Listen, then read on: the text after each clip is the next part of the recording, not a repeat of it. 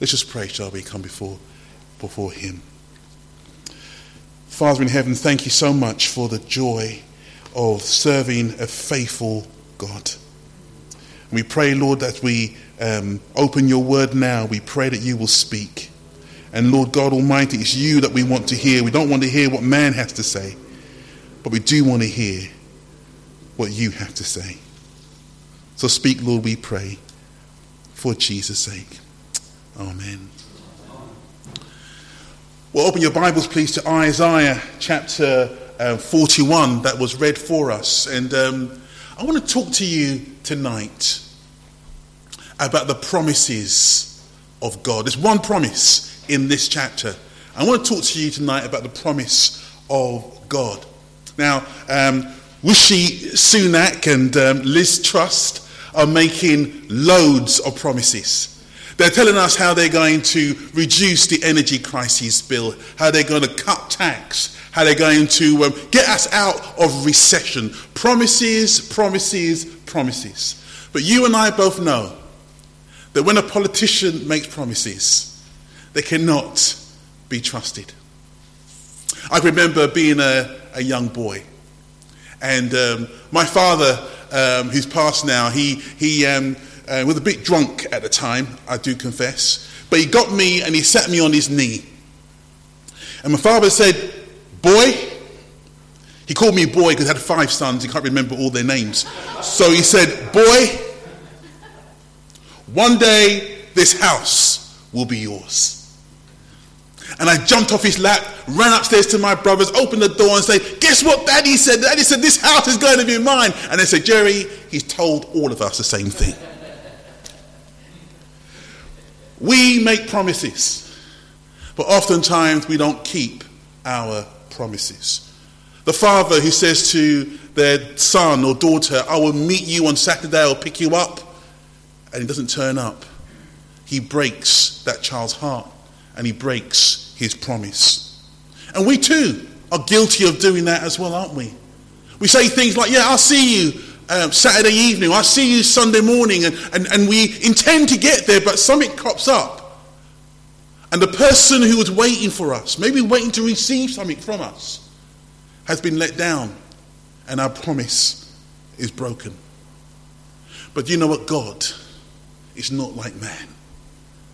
God never breaks his promises. And there's a verse in the Bible that I like. Many of you know it very well. You can turn to it if you like. It's in Romans chapter 8. And it's in verse 30. And I love this.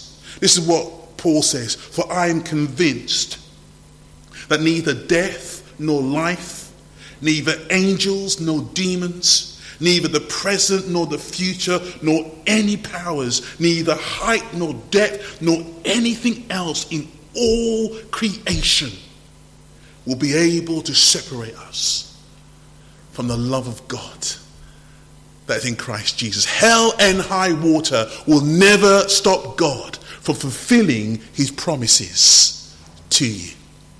Isn't that wonderful? Praise be to God. But there's 3 things that I want to say regarding this chapter of Isaiah. 3 things that I want that comes out very clearly. The first thing is this: disqualified. Disqualified. Now, I was watching the Commonwealth Games. I used to run the 100-meter sprint, but now I seem to be able to do that distance in about 3 hours. But I used to run, and I love watching the men's 4x100 meter sprint, and Great Britain actually won the gold medal. But I was very saddened by the Canadian team. You see, as they all lined up and they all went off, and the Canadians had a very strong team. And as they went round to the second to the third exchange of the baton, something went wrong. And the Canadian team got disqualified from that race. They disqualified themselves for the prize. The promises of God are not for everyone. You see, we tend to want to give people the promises of God, and to text them and to email them to different people and to give the promises of God. And maybe you might see plaques of the promises of God in people's homes. And people like to have the promises of God, but the promises of God are not for everyone.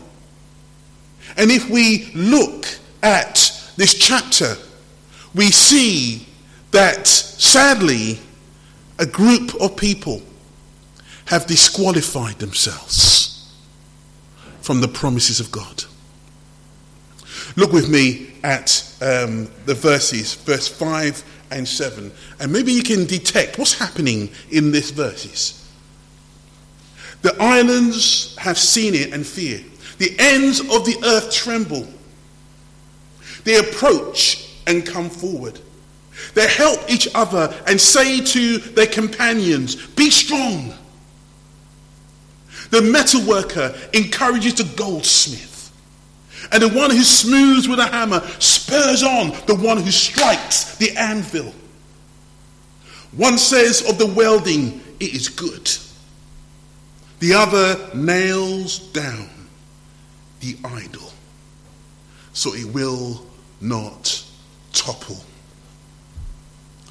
The scene is set for us.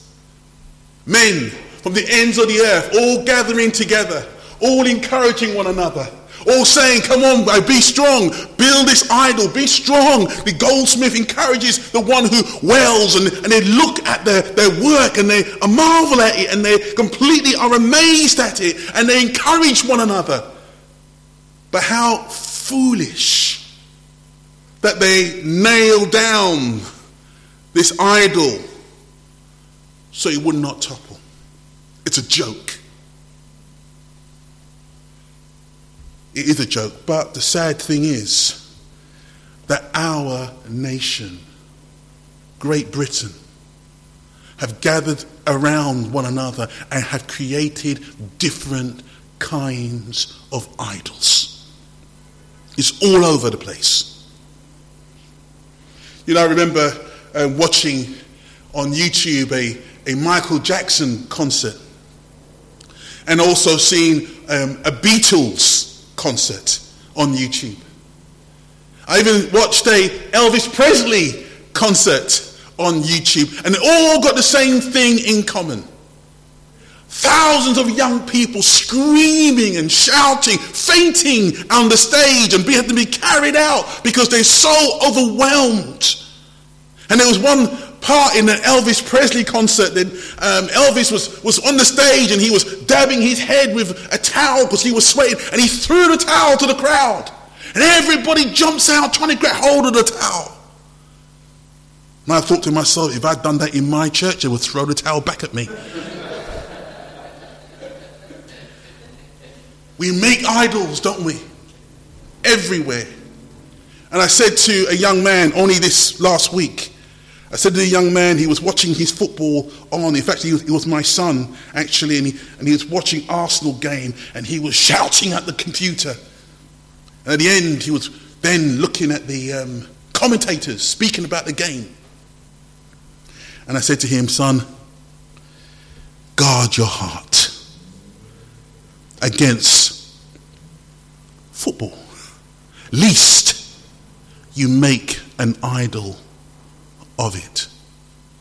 And the reason why I said that to him was because before I went on holiday, I was, a man who's about my age, in his late 50s. He said to me, "Oh, by the way, I might be at church on Sunday," he said to me. I think his team was Spurs, I can't be sure. Let's say it was Spurs. He goes, "If Spurs win on Saturday night, you'll see me on Sunday. If Spurs lose on Saturday night, I won't be there." Well, I checked the scores and Spurs won on Saturday night. Came church Sunday morning, he wasn't there. So when I saw him next, I said, "Hey, didn't the Spurs win Sunday night? Why wasn't you in church?" He goes, "Oh, I got so excited. Jerry, I have to tell you this. Football is my God." The whole nation, whether it's sport, whether it's work, whether it's cars, whether it's homes, whether it's children, whether it's husband, whether it's wives, the whole of our nation can so easily make a god, an idol, We don't need nails. We don't need a goldsmith. We don't need a welder. No. We can make an idol right here, right now. And God has no promise for men and women who make idols out of everything else. He has no promise. Doesn't matter how difficult life gets for them. Doesn't matter how hard life becomes for them. No matter how difficult the way is, they will never receive or never have the assurance of the promise of God. Jesus said, wide is the gate, or broad is the road that leads to destruction, and many are on it. Those many will never receive. They have disqualified themselves from receiving the promise of God. That's my first point I want to make this evening, being disqualified. Well, if you're going to be disqualified, how then are we qualified to receive the promise of God? That's my second point. How then are we qualified to receive the promise of God and to partake of that promise? Firstly, you need to understand this. There's nothing you can do. You have no skill, no ability, and no goodness in and of yourself to receive the promise of God. Why do I say that? Well, look with me at verse 9 in our Bible reading. Look what it says here. I took you from the ends of the earth, from its farthest corners. I called you. I said, you are my servant. I have chosen you and have not rejected you. You couldn't get any further than this. He says here, I took you from the ends of the earth, from its farthest corners. Now, we know that God's everywhere. He's not limited from space and time. But what God is saying here is that you were so far from me morally. You were so far from me. You had no holiness, no purity, no goodness about you whatsoever. You were so far from me. Even though you were so far from me, I called you to myself. Hallelujah. Even though you have no goodness in you. I like what one writer says. I think Paul in Romans, when he says, quoting from the Old Testament, there is no one good. There is no one righteous, not even one. And when the Lord says here, I took you from the ends of the earth, you were so far from me. I like what he says over in chapter 43, not just a call. He didn't just make a general call. Didn't say something like, all the people over in Bow, come to me. All the people over in Essex, come. No, he doesn't make a general call. The Bible says, actually, he calls us by name. Look with me in Isaiah 43. Just turn a page over. 43 verse 1. But now, this is what the Lord says. He who created you, Jacob, he who formed you, Israel, do not fear, for I have redeemed you. I have summoned you by name. You are mine. When God calls you, he calls you by name. He knows you individually. He knows your quirks and your problems and the things that you do privately. He knows you, and yet he calls you by name. Now, some people make the mistake of thinking that they're not too bad, really. Come on. I'm not that bad. You know, I pay my taxes. I'm faithful to my wife and to my husband. I made the mortgage payments have been paid. You know, I've never been in trouble with the law. Surely, you know, God knows my name anyway, because I'm such a decent citizen, a hard-working woman, a hard-working man. Surely God knows my name. That's why I'm in church, not only on Sunday morning, but I'm in church Sunday evening as well. God knows me. Now, I praise the Lord that he saves and he rescues all types of people. He rescues judges and police officers, and he rescues criminals as well. But if you and I think that we are called and saved because of our own goodness, then we are greatly mistaken. I think that problem is not so much outside in the world.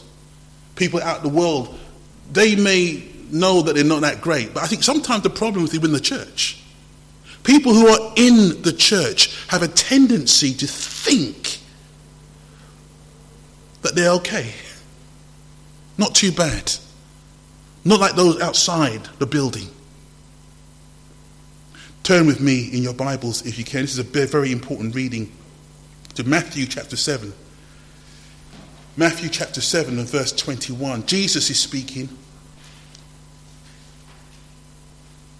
And as Jesus speaks in Matthew chapter 7 and verse 21, look what Jesus says in those verses. He says this: not everyone who says to me, Lord, Lord, will enter the kingdom of heaven, but only the one who does the will of my Father who is in heaven. Many, not some, many will say to me on that day, Lord, Lord, did we not prophesy in your name, drive out demons, and in your name perform many miracles? Did we not preach on Sunday mornings at church at Goldings? Did I not preach on a Sunday night in the Bow Church? Lord, didn't I do all these things? Then I will tell them plainly, I never knew you. Away from me, you evildoers. You see, the truth is, God calls men and women who know that they are completely spiritually bankrupt. That's the people whom he calls. God calls men and women who know that they got sin dwelling within their hearts and in their lives. God calls men and women. Okay, what walk of life they may be. They might be sitting as judges in our courts. But once God calls them, the main thing that judge will see and understand is that they are awful and their sin is great. And they say with Isaiah, woe is me, I am ruined. I remember I went to a prayer meeting. In fact, it was a prayer meeting that Henry organized. And I went to a prayer meeting and I went in my jeans and my t-shirt. I looked a bit like a criminal, just robbed the post office. And I came in my jeans and my t-shirt and I sat down. And as I sat down, a man walked in to the prayer meeting. Came straight from his workplace. And he worked as a judge or a barrister. And he came in his barrister clothing. White fluffy shirt. Dark suit. Gold cufflinks. And he walked in. And I looked at my clothing. I looked at him. And I thought I looked like a criminal. But this man actually is a pastor of a church. And he knows that he is saved by grace and by grace alone. Don't matter what standard or how he's dressed. It's what God has revealed to him in his heart. That qualifies you. Now you may turn around and say, well, I don't feel that I'm so awful. Well, you need to pray, Lord Jesus Christ, reveal your spirit to me. Let me see my condition. Let me see my heart. You need the Spirit of God to reveal to you just how awful and how wicked you are. And I believe some Christians, they hear sermons every day telling them just how good they are, how wonderful they are, how great they are. And they leave feeling, oh, I'm such a wonderful person. But we need to come to that place when we say with Peter, I'm full of sin, away from me, Lord. We say with the Apostle Paul, wretched man am I, who can deliver me from this body of sin?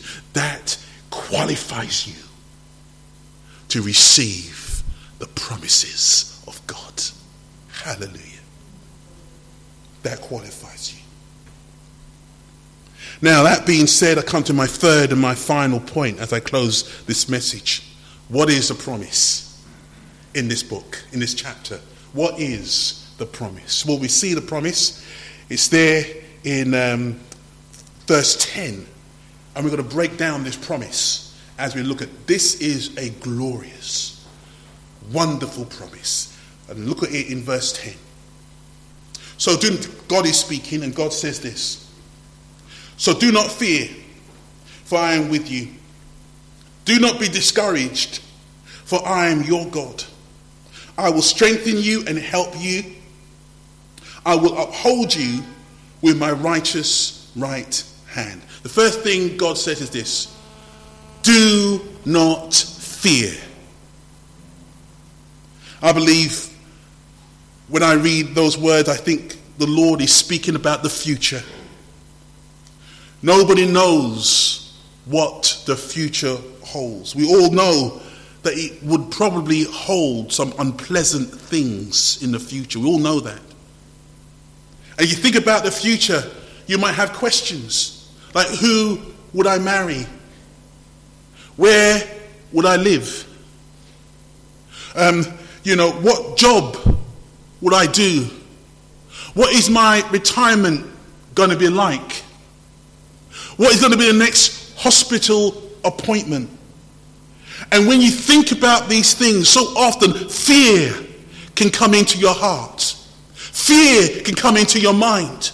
You don't know what the future is going to hold. You don't know if you ever will get married. You don't know ever if you will get out of this hospital appointment. Fear can so easily grip you at that time. What does God say? Here's the promise. I am with you.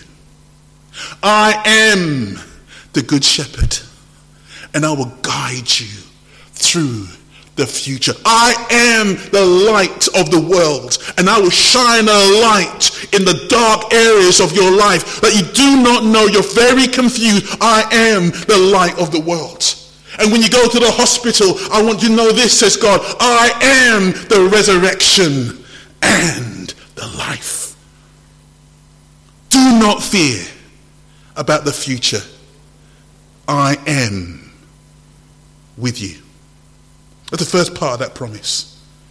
But God has a tendency of piling on his promises, one on top of another. And the next one comes down and he says this.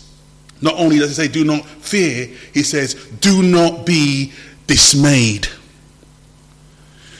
Now, if you are a preacher, you like words and you want to know what the meaning of words are. And, I saw this word dismayed and I thought to myself, what does that word actually mean? And thankfully, we got dictionaries, and I looked at the dictionary and I find that the word dismayed means to be shocked, to be horrified, to be appalled, to be physically shaken. And that happens when you hear unexpected news. I wasn't going to say this, but I'll say it anyway as part of my testimony.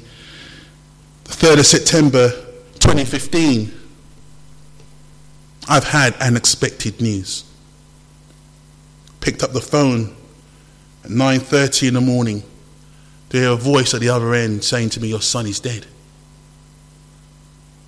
Unexpected, horrifying news. Everything seemed to have shaken on that day. But when God speaks here, he says, do not be dismayed. Why? Why, Jeremy? Why not dismayed, because he says, I am your God. I am the vine, and you are connected to me. And because I will not be shaken, you will not be shaken. And so God turns around and says, as he says to Abraham, I am your shield and your very great reward. You do not need to be dismayed. I am your God. And very truly, things will come up into our lives. Big things and small things. Unexpected things. Car breakdowns. Things going wrong in the bank. Things being taken from you or stolen from you. Things will go wrong that will horrify you, shock you, appall you. But God says, do not be dismayed. I am your God. You see, the promise is not just for the future. The promise is for the present as well.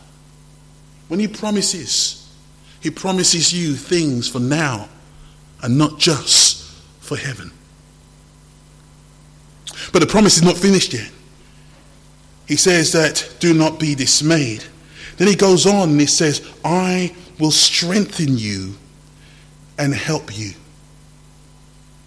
God never promises to take the problems away. Sadly, in my 22 years of being a pastor, some people become Christians because they think that if they become a Christian, God will somehow steer them through all the problems. Oh, I become a Christian because they hear a sermon and somebody preached a message and say, become a believer in Jesus and you will have no problems. And I'll do that. I'll become a Christian, and they become a believer in Jesus, thinking that as they become a follower of Christ, he will steer them away from all the problems in their lives. God never promises to take the problems or to make sure you don't enter into any problem. Never promises that. But he does promise this. He promised that I will strengthen you in the problem. I remember Shadrach, Meshach, and Abednego. Remember those three guys not worshipping the idols that the king set up? And the king throws them into the fiery furnace, and as they get thrown into the fiery furnace, the king jumps up, looks through the window in shock and horror. Wasn't there 3 people that I thrown into the furnace? Why is there 4? There was someone walking with them in the furnace, and he looked like the Son of God. Don't need to go to Shadrach, Meshach, and Abednego. Let's go to the Lord Jesus Christ. Remember Jesus in the Garden of Gethsemane? Remember he was praying. You might want to see that for yourselves. You'll find it in Luke's Gospel, Luke chapter 22, verse 43. Jesus was praying in the Garden of Gethsemane, Lord, if it's possible, if there's any other way, let this cup pass me. Lord, if there's any other way that I can avoid the humiliation and the suffering and the pain, if there's any other way that I can avoid being separated from you, oh God, if there's any other way. And he prayed and prayed. And we come to these verses in Luke chapter 22, verse 43. As he was praying, an angel from heaven appeared to him and strengthened him. And being in anguish, he prayed more earnestly, and his sweat was like drops of blood falling to the ground. God did not take him out of the problem, but God strengthened him in the problem.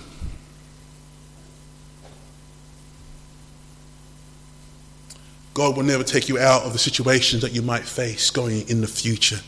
But here's a promise. Everybody goes through difficulties. Christians and non-Christians. Everybody has trouble and hospital appointments and financial issues. Everybody has and face death within the family. It is inevitable. But God's promise to you is this: I will strengthen you in your difficulty, and I won't leave you alone. I will help you in your situation. What a glorious, wonderful promise. And finally, the Lord turns around and says, here's a whole promise again. So do not fear, for I am with you. Do not be discouraged, for I am your God. I will strengthen you and help you. Here it is. I will uphold you with my righteous right hand.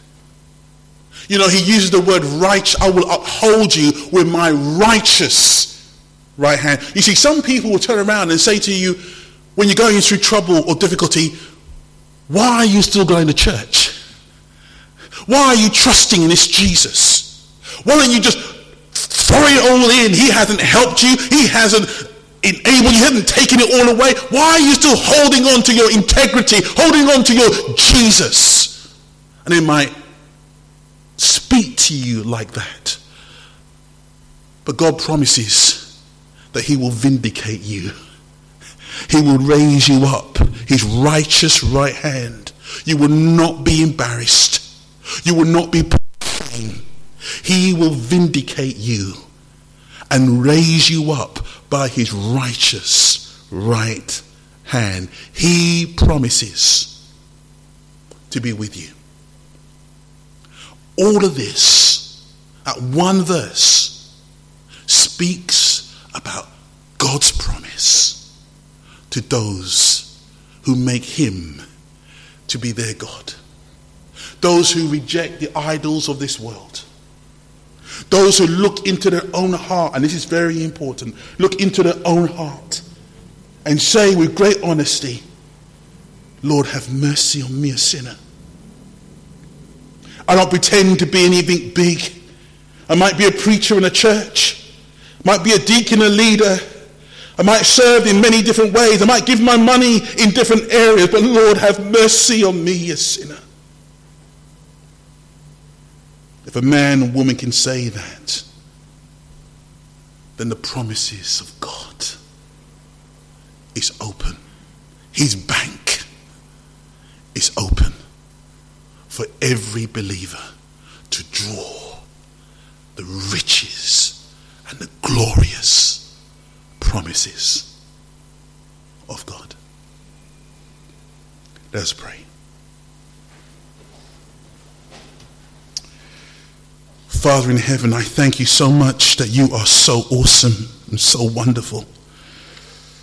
You do not make promises that you cannot keep. You do not speak and say a word that you cannot fulfill. You are good. And tonight we bow down before you, O great God. And we thank you, we bless you, we praise you for your glorious, wonderful promises. Help us, Lord God Almighty. We know how easy it is to make idols, Lord. We know how easy it is, Father God, to put other things before you. Help us, Lord. Help us, I pray, to tear down every idol from our heart and to set you up as the Lord God Almighty in our lives. Father, we know that we live in a world where men tell us to think positive of yourself, to cheer yourself up, to give yourself all the care and attention that yourself needs. But Lord, we want to do opposite to what the world says. We want to come and humble ourselves before the Almighty God and agree with you that in me dwelleth no good thing. Come, O God, pour your Spirit upon your people that we might drink deeply of your wonderful promises. And we pray this in Jesus' name. Amen.